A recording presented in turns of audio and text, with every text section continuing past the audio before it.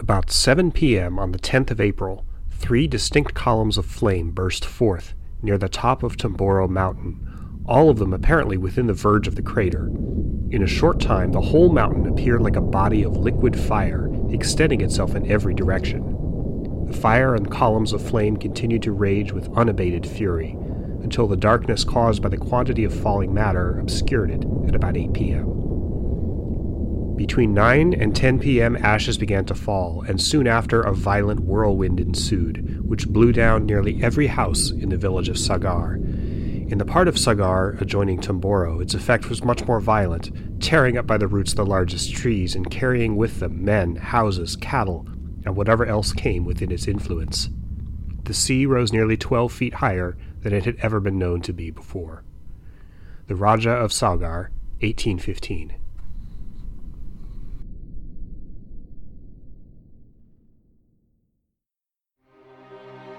"200 years ago, in the second decade of the 19th century, the world was a strange, fascinating, and precarious place. It was a time of global conflict and uneasy peace. A time of great environmental change.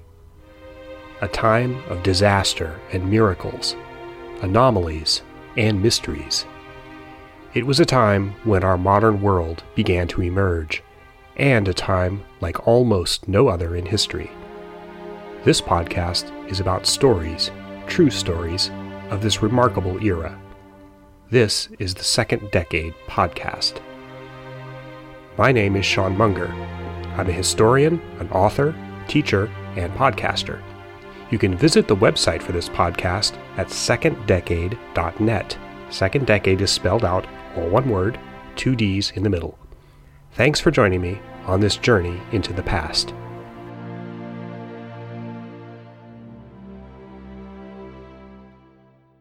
Episode 7, Volcano. On April 10, 1815, the mountain of Tambora on the island of Sumbawa in what is now Indonesia exploded.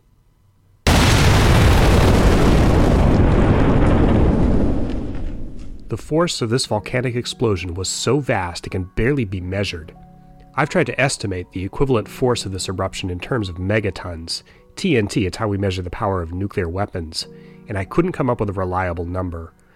Let's just say that the power unleashed on that spring evening was beyond anything humans are capable of. This eruption, which killed, directly or indirectly, about 112,000 people, is the largest single volcanic eruption in the whole period of recorded human history. In addition to the almost unbelievable suffering it brought to the people of Sumbawa and the neighboring islands, the Tambora eruption of 1815 went on to change the world. Literally change the world in more ways than I can count. One of the ways was the effect it had on the world's climate. The particles ejected into the stratosphere by this eruption greatly accelerated a process of global climate change that was already underway thanks to a previous volcanic eruption of another mountain in 1809. The Tambora event is generally credited with causing the series of weather and climate anomalies that's come to be known as the year without summer, and which is one of the major reasons why the second decade of the 19th century was so unusual. Tambora was huge. It was huge in power, huge in effect. Yet strangely, the word Tambora appears only sporadically in history. When we start talking about Indonesian volcanoes, many more people have heard the word Krakatoa, another much smaller eruption that happened later in the 19th century, than people who've heard of Tambora. But Tambora didn't just happen in a vacuum. This disaster happened in a real place and affected the lives of real people. Some, like the Raja of Sagar, lived to tell about it. Others didn't. This is the story of Tambora, the world it happened in, and some of the people it happened to. Like everything else in the second decade, there's a lot more to the story than it seems at first. So let's go now to this island in the East Indies and the slopes of the volcano that changed history.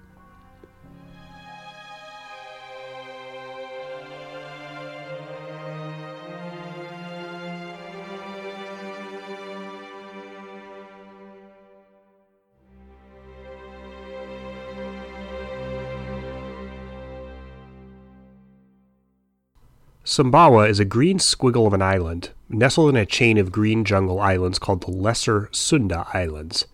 It's the kind of place that's almost a vacation spot. Bali, famed for its beaches and resorts, is only 2 islands over. But somehow the world doesn't seem to have discovered Sumbawa. You can find this island on Google Earth. Seriously, take a look at it. If you use Google Earth, make sure the Photos box on your primary database list, that's on the control panel to the left, make sure that's checked.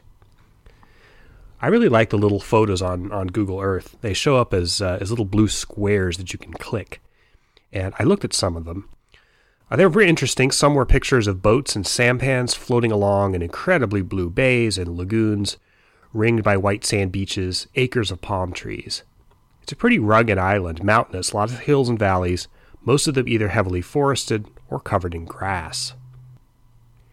From space, Sumbawa looks a little bit like a crab with 2 claws sticking up, almost touching each other.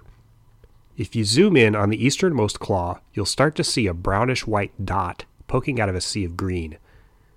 Zooming in farther, you'll recognize the dot as a crater, a huge crater, almost 3 miles across. Just from space, you can see the incredible devastation that happened more than 200 years ago.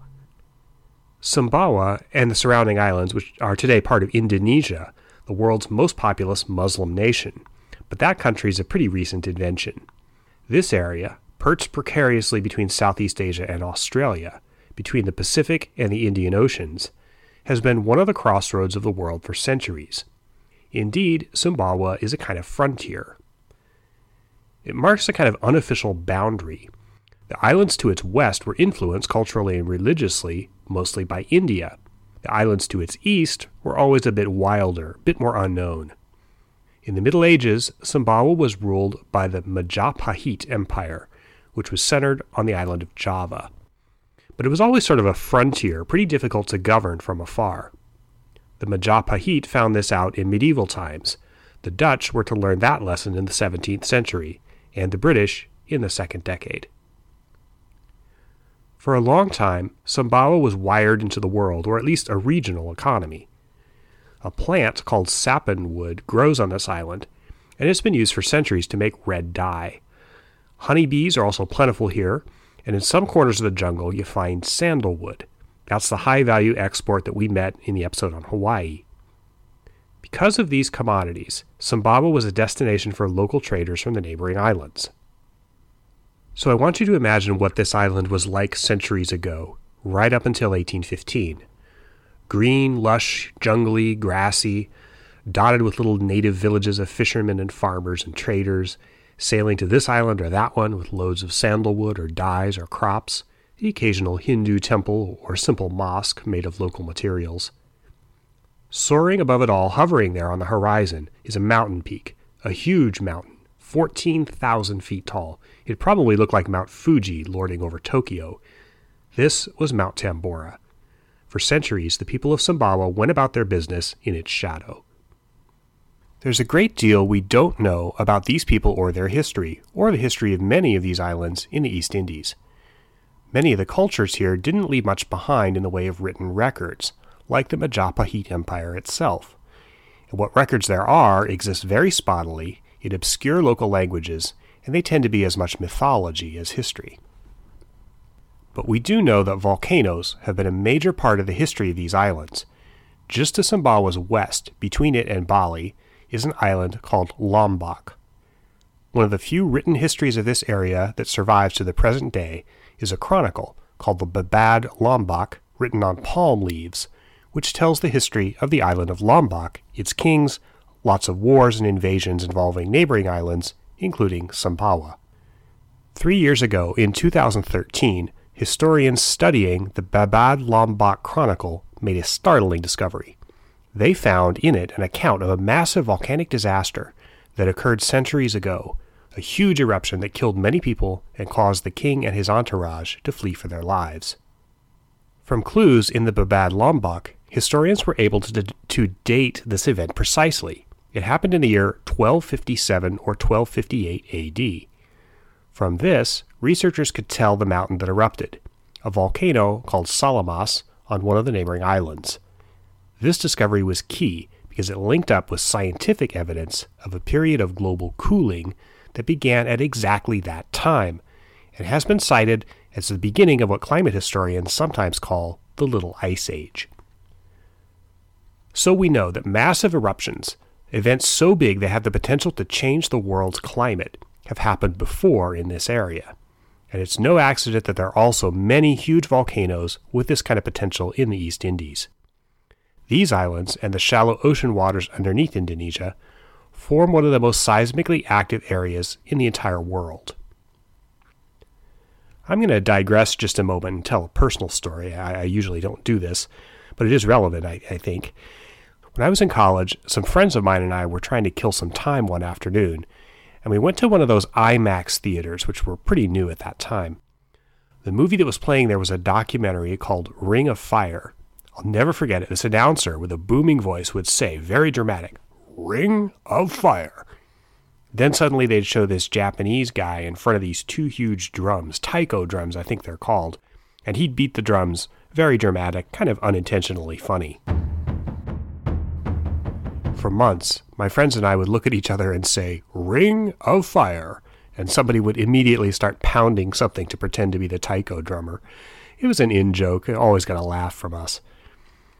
I looked up the movie on Internet Movie Database. It came out in 1991, and it's about the huge chain of volcanoes that circles the entire Pacific, from Japan on one side to the Pacific Northwest and the Andes on the other. The chain is super active volcanic islands in the East Indies, right where Sumbawa and Lombok are, is the most active part of this Ring of Fire. Anyway, all kidding aside, the island of Sumbawa in the second decade was what we historians call a contested space. Unbeknownst to the farmers and fishermen and traders who went about their business in Tambora's shadow, the fate of their island, at least politically, was determined by events half a world away, in Europe, and it had to do, like so many other things in the second decade, with Napoleon.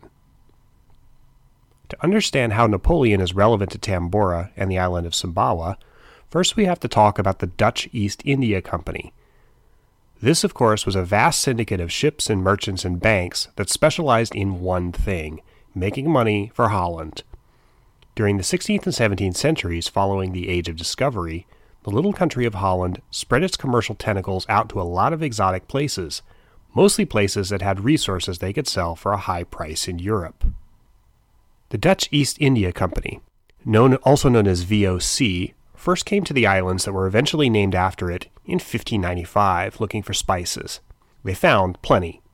During the 17th century, while people back home in Holland were wearing outrageous wigs and frilly collars and doing stuff like painting pictures of fruit and inventing the microscope, the VOC was bringing bucket loads of cash into the Dutch economy, mostly from spices but also other crops like tobacco, rubber, and even drugs, opium for example. The VOC weren't just merchants or sailors or even dope pushers.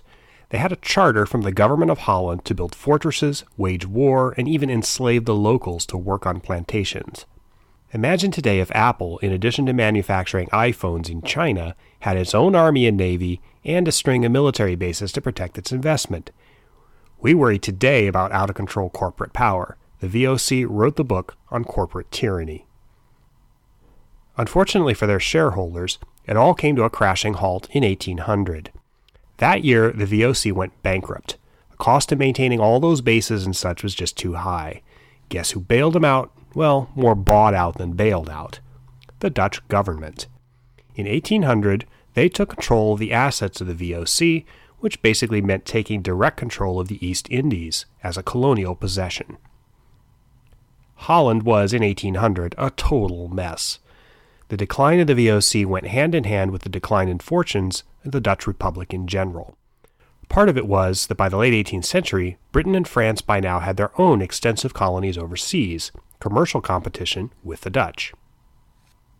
The world was totally shaken up by the American and French revolutions of the 1770s and 80s, and politically, Holland started to split between factions who were pro-American and pro-British. After a really complicated series of revolts and political intrigues, French forces invaded Holland in 1795, supported by a large part of the population, and the old Dutch Republic was replaced by a new Dutch Republic called the Batavian Republic, which was a client state of France. 5 years later, this government inherited the East Indies when VOC went bankrupt.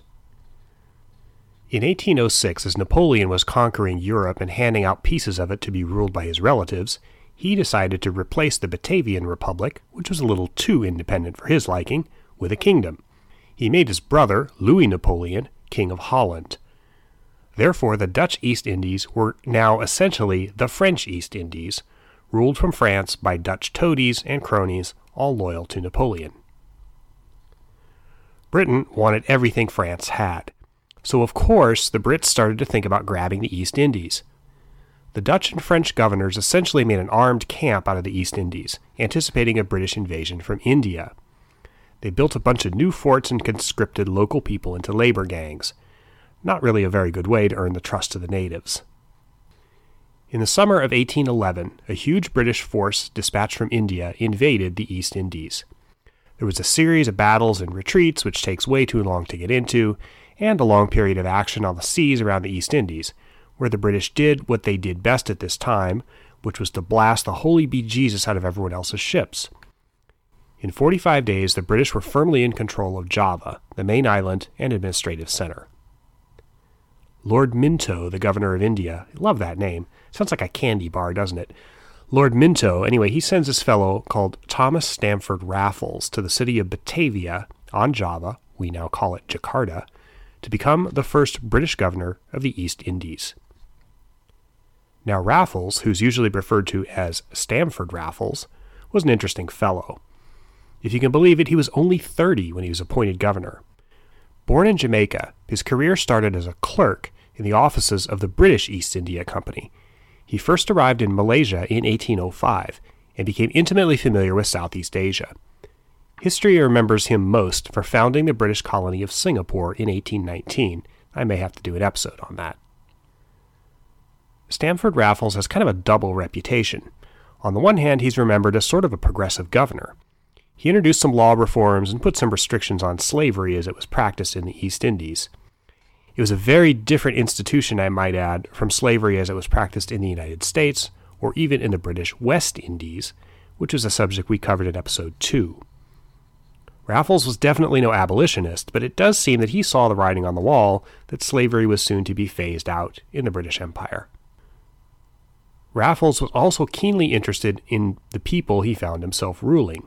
A big part of imperialism at this time was what you might call ethnographic imperialism.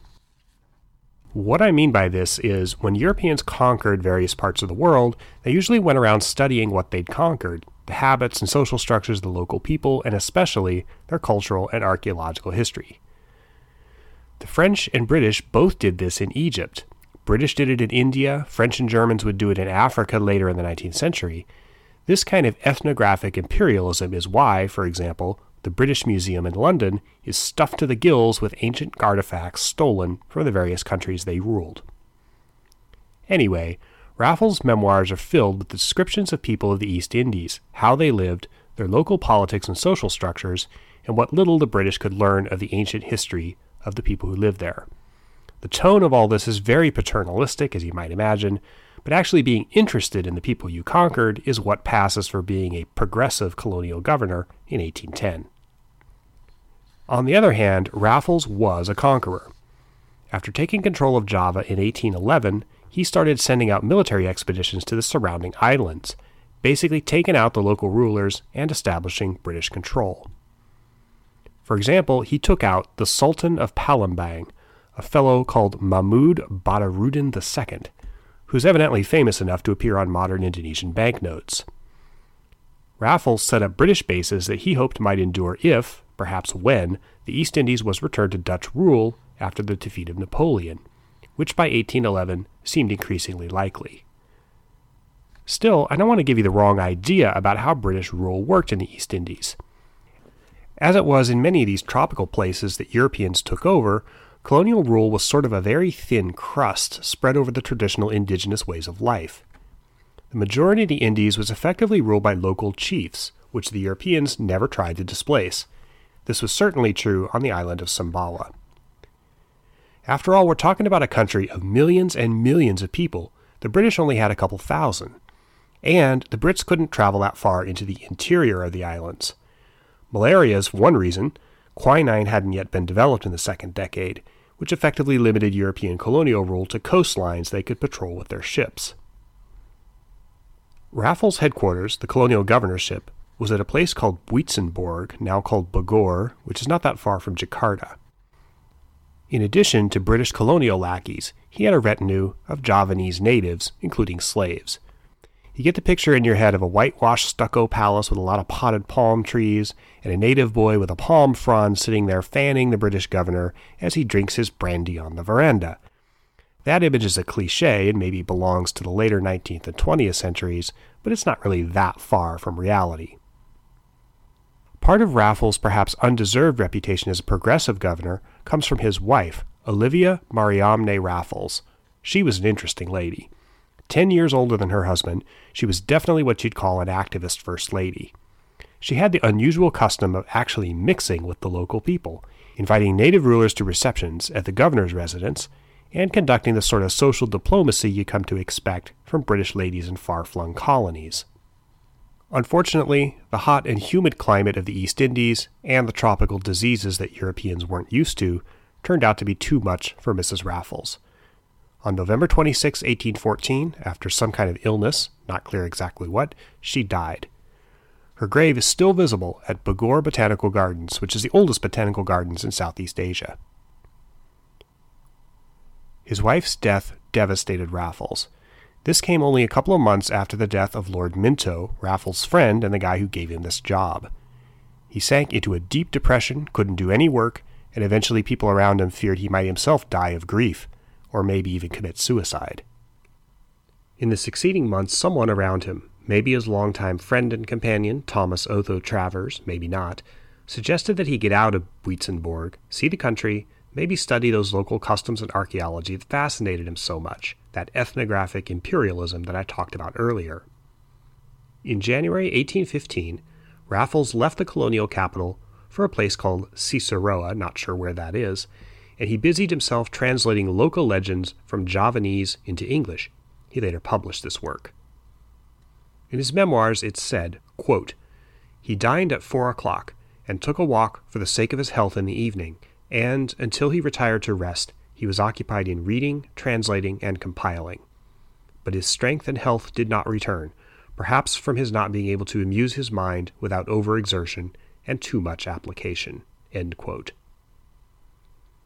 This was the state of mind, hidden away at a distant resort in the countryside of Java, reeling from the death of his wife, that Thomas Stanford Raffles was in when the eruption of Tambora suddenly got his attention.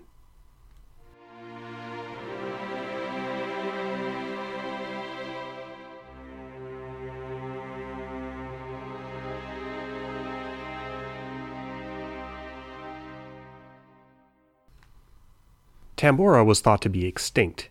It hadn't erupted in the lifetimes of anyone on the island of Sumbawa, and evidently not in the recollection of their collective history, or if it had, no one remembered it. Geologists think there were 3 eruptions in the distant past, one about 3900 BC, another about 1,000 years later, and the latest one was radiocarbon dated to about 740 AD. So there were no local legends about a mountain of fire or anything like that. Sometimes you hear that about volcanoes, like Mount St. Helens in Washington state, but not this one. Then, in 1812, just as the British were cleaning out the French and Dutch, and Mrs. Raffles was starting to hold her soirees at Buitzenborg, Tambora started rumbling. Volcanoes don't just pop like zits. A huge mass of molten rock, magma, don't you love that word? Dr. Evil from the Austin Powers movies gave it a certain cachet. Magma. Big blob of magma was coming up to the surface. During this process, you get ash clouds, earthquakes, that sort of thing. But even though the native inhabitants of the East Indies had centuries of experience with huge volcanic eruptions, it's not like anybody was panicked. Still, even though there were no records, you have to figure that with their knowledge of the land, somebody suspected something big was happening. After the disaster, Raffles set about collecting accounts of it from everywhere he could find. British naval captains and officers, traders, even local rulers, like the Raja of Saugar, who I quoted at the beginning of this episode. In fact, compiling accounts of the eruption of Tambora, the British at that time called it Tomboro, This seems to have been one of the activities that Raffles used to regain his strength after his wife's death.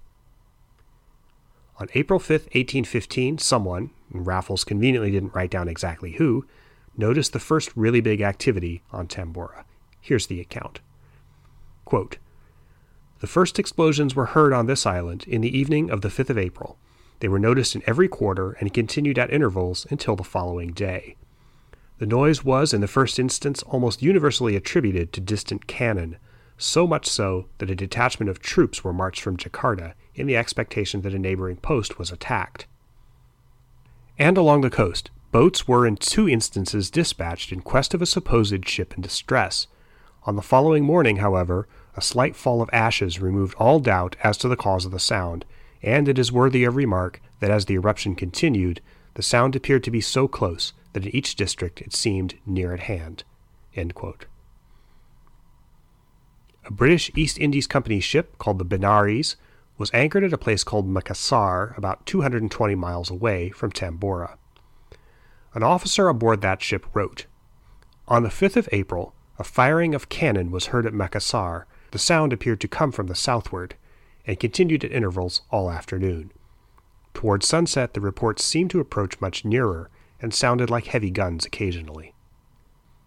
This was the first part of the eruption. A plume of volcanic dust called ejecta. It sounds awfully clinical, doesn't it? "Doctor, I was in bed with my girlfriend last night, and there's something wrong with my ejecta." Anyway, ejecta. The plume rose 20 miles into the air, raining down these fine particles of dust. This first eruption was big enough that some of the local villages sent messengers to a place called Bima, the nearest government outpost, to tell the Brits to investigate. They sent out a guy named Israel, and he got there on April 9th. By this time, the mountain had calmed down a bit. Locals might have thought it was over, or at least that the worst was over. Then, about 7 p.m. on the evening of Monday, April 10th, 1815, the big one happened. Surprisingly, the eruption lasted less than 3 hours, but it was so powerful it literally blew the entire top off of Tambora. I told you that the summit of Tambora before 1815 was estimated at 14,100 feet. That's about the height of Mount Shasta in California, and taller than Mount Fuji in Japan. Today, the top of the crater is at 8,930 feet. The eruption erased over 5,000 feet of elevation. That's a hell of a lot of rock. Where did it all go? A lot of it went straight up. Geologists estimate, now I'm going to throw a mathematical figure at you here. They estimate that the discharge rate, that's the rate at which Tambora was spewing vaporized rock into the atmosphere, this speed was 3 times 10 to the 8th power kilograms per second. I have no idea what exactly that means, but that sounds awfully fast. Scientists estimate the column of ejecta was 26 miles tall. That's well into the Earth's stratosphere. That's the layer of air where the most important patterns of global air currents occur. For 3 hours on the evening of April 10th, 1815, this jet was spewing hundreds of cubic miles of vaporized rock directly into the atmosphere. You could have seen this from space. The disasters that Tambora unleashed were pretty horrific. The whirlwind that the Raja of Saugar talked about is probably what geologists call a pyroclastic flow. What that is a super hot, very fast-moving current of gas and rock that spreads outward from a volcanic eruption. How hot? Try 1800 degrees Fahrenheit, which is hotter, far hotter than the melting point of lead, twice the temperature on the surface of Venus. How fast? How about 450 miles an hour? Slightly less than the cruising speed of a Boeing 747. So basically, you have a curtain of superheated airborne rock, hot enough to melt everything in its path, coming at you at the speed of a jumbo jet in flight. You're not going to get away from that. If you're living in one of those sleepy villages in the shadow of Tambora, this is game over. Casualties? Well, as best as we can tell, 10 to 12,000 people were killed directly by the blast. We lost 3,000 on 9/11. So imagine 4 9/11s. Israel, the British colonial guy sent from Bima to report back, he was killed. The Raja of Saugar barely escaped with his life. But that's not all. After the blast of hot gas and rock, for 3 or 4 days, Tambora spurted out magma, there's that word again, which flowed down the sides. As this cooled, it became what's known as pumice, which is a light volcanic stone filled with bubbles. so many that pumice usually floats on water. But this stuff flowed in sheets all the way down the sides of the mountain, wiping away everything in its path, burying entire villages. Then there's the ash fall. The main column spewing out of the mountain collapsed at about 10 p.m. The geologists call this a gravitational fountain collapse. It must have been something to see, except probably you couldn't see it because the sky was completely filled with ash and dust particles raining down. Remember, 5,000 feet of rock has now been sliced and diced and barfed up into the atmosphere. Only the smallest particles are going to remain airborne, that's still plenty, but the rest has to fall to Earth. Dark clouds of ash and dust circled the top of the mountain. There's a report from the crew of a ship sailing near Sumbawa, and they describe the summit totally encircled in black clouds, with fire and flames shooting out of it.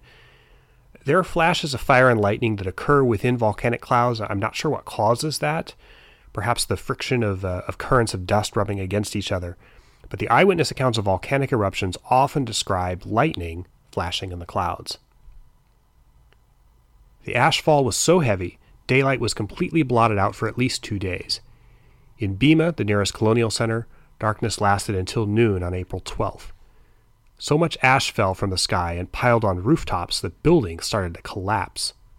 Even the house of the colonial official in Bima, called the Resident, fell in from the weight of ash falling down on it. Some of you listening right now, the older people among you, might remember the eruption of Mount St. Helens in Washington in 1980. I was just a kid then, but I certainly do remember it. My family was living in the Sacramento Valley, which is hundreds of miles from St. Helens, but we got a slight dusting of ash. Those of you who lived in places like Portland in the spring of 1980 might remember much more. I've heard people talk about sweeping ashes out of their driveways. There were traffic jams on major highways because visibility was so poor. I remember seeing in National Geographic a picture of roses at the famous International Rose Test Garden that's in Portland, covered with gray ash. So just to put this in perspective, the Tambora eruption of 1815 was 100 times as powerful as Mount St. Helens in 1980. So imagine 100 Mount St. Helenses. That's what we're talking about here. The mountain had blown itself apart, but the disaster continued to ripple outward from Sumbawa for the next few days. Remember that ship, the Benares? Here's another report from them. They sailed from Bima and passed by Sumbawa on April 23rd, almost 2 weeks after the blast. Here's what it looked like then. Quote, "In passing it at the distance of about 6 miles, the summit was not visible, being enveloped in clouds of smoke and ashes. The sides smoking in several places, apparently from the lava which had flowed down at not being cooled. Several streams have reached the sea, a very considerable one to the north-northwest of the mountain, the course of which was plainly discernible. Both from the black color of the lava contrasted with the ashes on each side of it and the smoke which rose from every part of it." End quote. This comes from an 1816 publication called the Asiatic Journal. Almost everyone in Southeast Asia knew something big had happened. The explosion of Tambora was possibly the loudest sound heard on Earth in the past 500 years. There's reports of it being heard at a place called Truman on the island of Sumatra, which is 1,600 miles away from Tambora, farther away than Tambora is from the site where Raffles would found the colony of Singapore in 1819. The human effects of this disaster were pretty awful. Let's set aside the 12,000 killed directly, those 4 9/11s I was talking about. All the land around Tambora was covered in ashes and pumice. There's ruined fields where people grew their crops. The ash got into the streams and sources of fresh drinking water, causing people and animals to get sick. Cattle and horses started dying. In a place where people depend on agriculture, a horse or a cow dying on your little subsistence farm is a disaster. It means you can't plow your fields or get water or the supplies you need. The ocean around the island was contaminated with ash as well as temperature contamination, meaning if you depend on fishing for your living, you're screwed too. Famines and outbreak of disease rippled outward from Tambora in the months that followed the eruption. Raffles, who was soon back on the job in Buitzenborg, sent an officer, one Lieutenant Phillips, to survey the damage in the months afterwards and to deliver emergency food supplies, rice mainly, to the people affected by the eruption. Here's his report. Quote, "On my trip towards the western part of the island, I passed through nearly the whole of Dompo and a considerable part of Bima. The extreme misery to which the inhabitants had been reduced is shocking to behold. There were still on the roadside the remains of several corpses, and the marks of where many others had been interred. The villages were almost entirely deserted, and the houses fallen down, the surviving inhabitants having dispersed in search of food.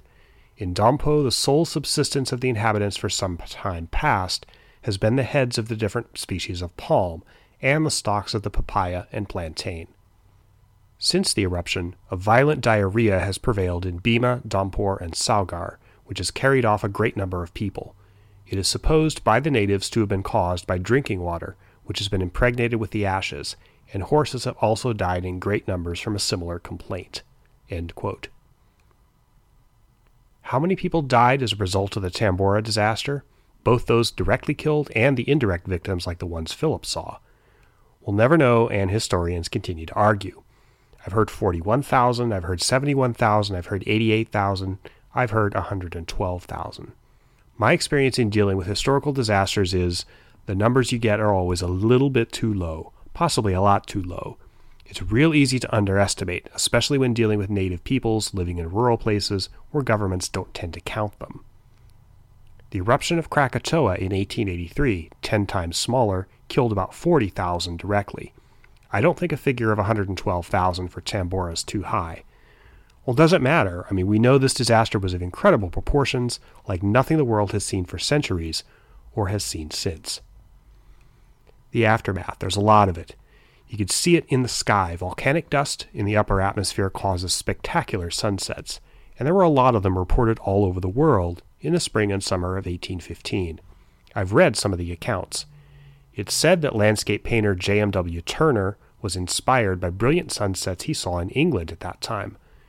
In summer 1815, no one in England knew about the eruption of Tambora. It took months for the news to spread around the world. Volcanic sunsets really are stunning. I've seen them myself. I remember personally one of the most beautiful sunsets I ever saw was in New Mexico in 1991, not long after the eruption of Mount Pinatubo in the Philippines. I also recall a particularly beautiful sunset in 1995, just after the volcano on the Caribbean island of Montserrat caused so much destruction that the entire island was uninhabited for years afterwards. The sunsets of 1815 must have been something to see. The effects on the world's climate were astounding. The year without summer, 1816, is one of the central events of the second decade. I'm going to do a dedicated episode on it, probably a series of episodes. The short version: snow in June, frost in August, food riots in Switzerland, famines in Ireland, the creation of the novel Frankenstein, all linked to Tambora.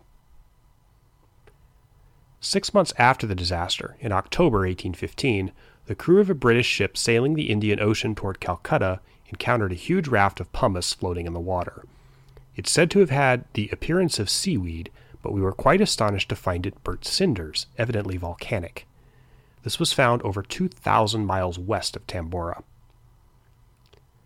Stamford Raffles' tenure as governor of the East Indies did not go according to how the British government and the British East India Company planned. The next year, 1816, he was relieved of his post, mainly because profits were down, and he was accused of various shady financial dealings. He had to sail back to England to get himself out of the soup, which eventually he did. In 1817, he married his second wife, wrote a book on the history of Java, and got posted again to Southeast Asia. In 1819, Raffles founded Singapore. He died in London in 1826, mostly broke, only 44 years old. I'm pretty confident we're going to meet Stamford Raffles again in a future episode. As Raffles had predicted, the East Indies themselves were returned to the administration of Holland after Napoleon's first defeat in 1814, though it took a while for the Dutch colonial administration to return and get things running again. From 1816, when the Dutch returned, until 1945, when the East Indies achieved independence and became the modern country of Indonesia, the Indies were one of the richest colonial possessions on earth, especially when the main squeeze turned from spices to petroleum.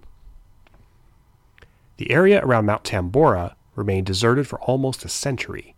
In the aftermath of the violent eruption, no one wanted to live near it.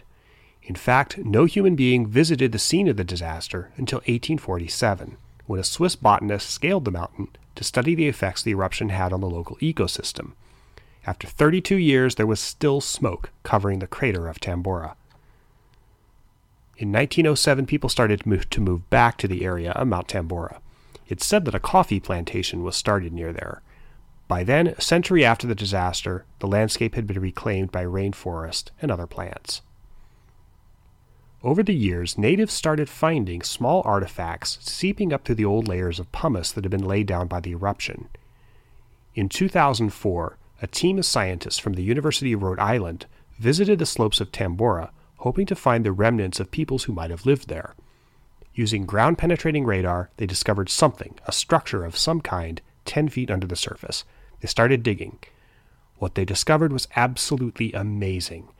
Buried under the pumice, they found a house, mostly intact, which had originally been built on stilts the way traditional houses were in Southeast Asia. Inside the house, the researchers found 2 dead people, frozen in time, buried by the volcanic flow, just like the bodies at Pompeii. There were artifacts in the house that were still intact: bowls, bottles, dishes, little bits of jewelry, bronze, stuff like that. Some of them were painted with designs similar to pottery made in Vietnam and other parts of Southeast Asia. The people who lived in this house were relatively well-to-do. So think about this.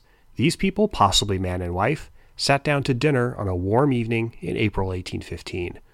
Who knows what kind of warning they had if they ignored it or they thought they couldn't get away. When the mountain exploded, their house was buried in a sudden flow of ash and rock, which killed them and preserved them perfectly for almost 200 years. These people, whose stories never got written down, speak to us more strongly than the tales of the survivors who saw the eruption from afar or heard about it. These are the kinds of people whose stories from the second decade we should remember. And that's our story for tonight. Incidentally, if you're wondering why you may not have heard of this very big disaster, Tambora, when you have almost certainly heard of a similar but much smaller disaster, Krakatoa, which happened in 1883, I'm going to do a special bonus lecture on video about Krakatoa, which is going to be available to patrons of my Patreon account. You can find that at patreon.com/Sean Munger. It's all, Sean Munger's all one word. If you want to hear about why Krakatoa is famous and Tambora isn't, pledge something to my Patreon account and you'll get access to the video. It's going to be pretty interesting. If you like this podcast, please share it, tell somebody about it, mention it on your social media, Facebook, Twitter, YouTube, whatever is your thing. In addition to my Patreon account, you can find me on Twitter at Sean Munger, there's an underscore there, and my website, seanmunger.com.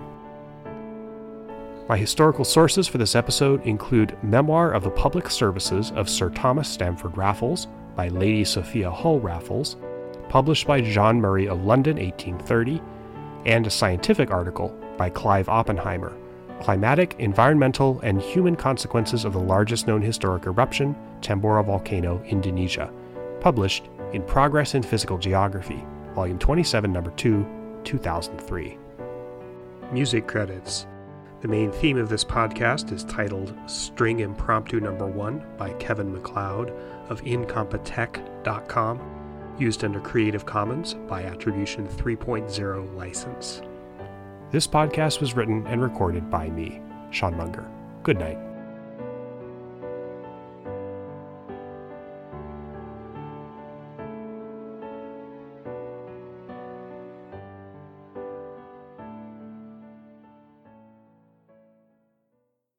Our bodies come in different shapes and sizes, so doesn't it make sense that our weight loss plans should too? That's the beauty of Noom. They build a personal plan that factors in dietary restrictions, medical issues, and other personal needs so your plan works for you.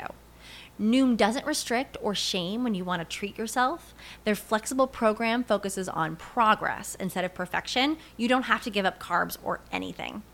And with their daily lessons, you can learn something new about your food choices every day.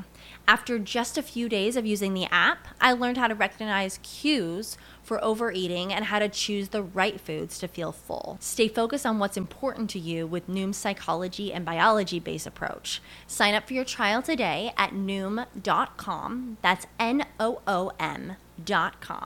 And check out Noom's first ever cookbook, The Noom Kitchen, for 100 healthy and delicious recipes to promote better living. Available to buy now wherever books are sold.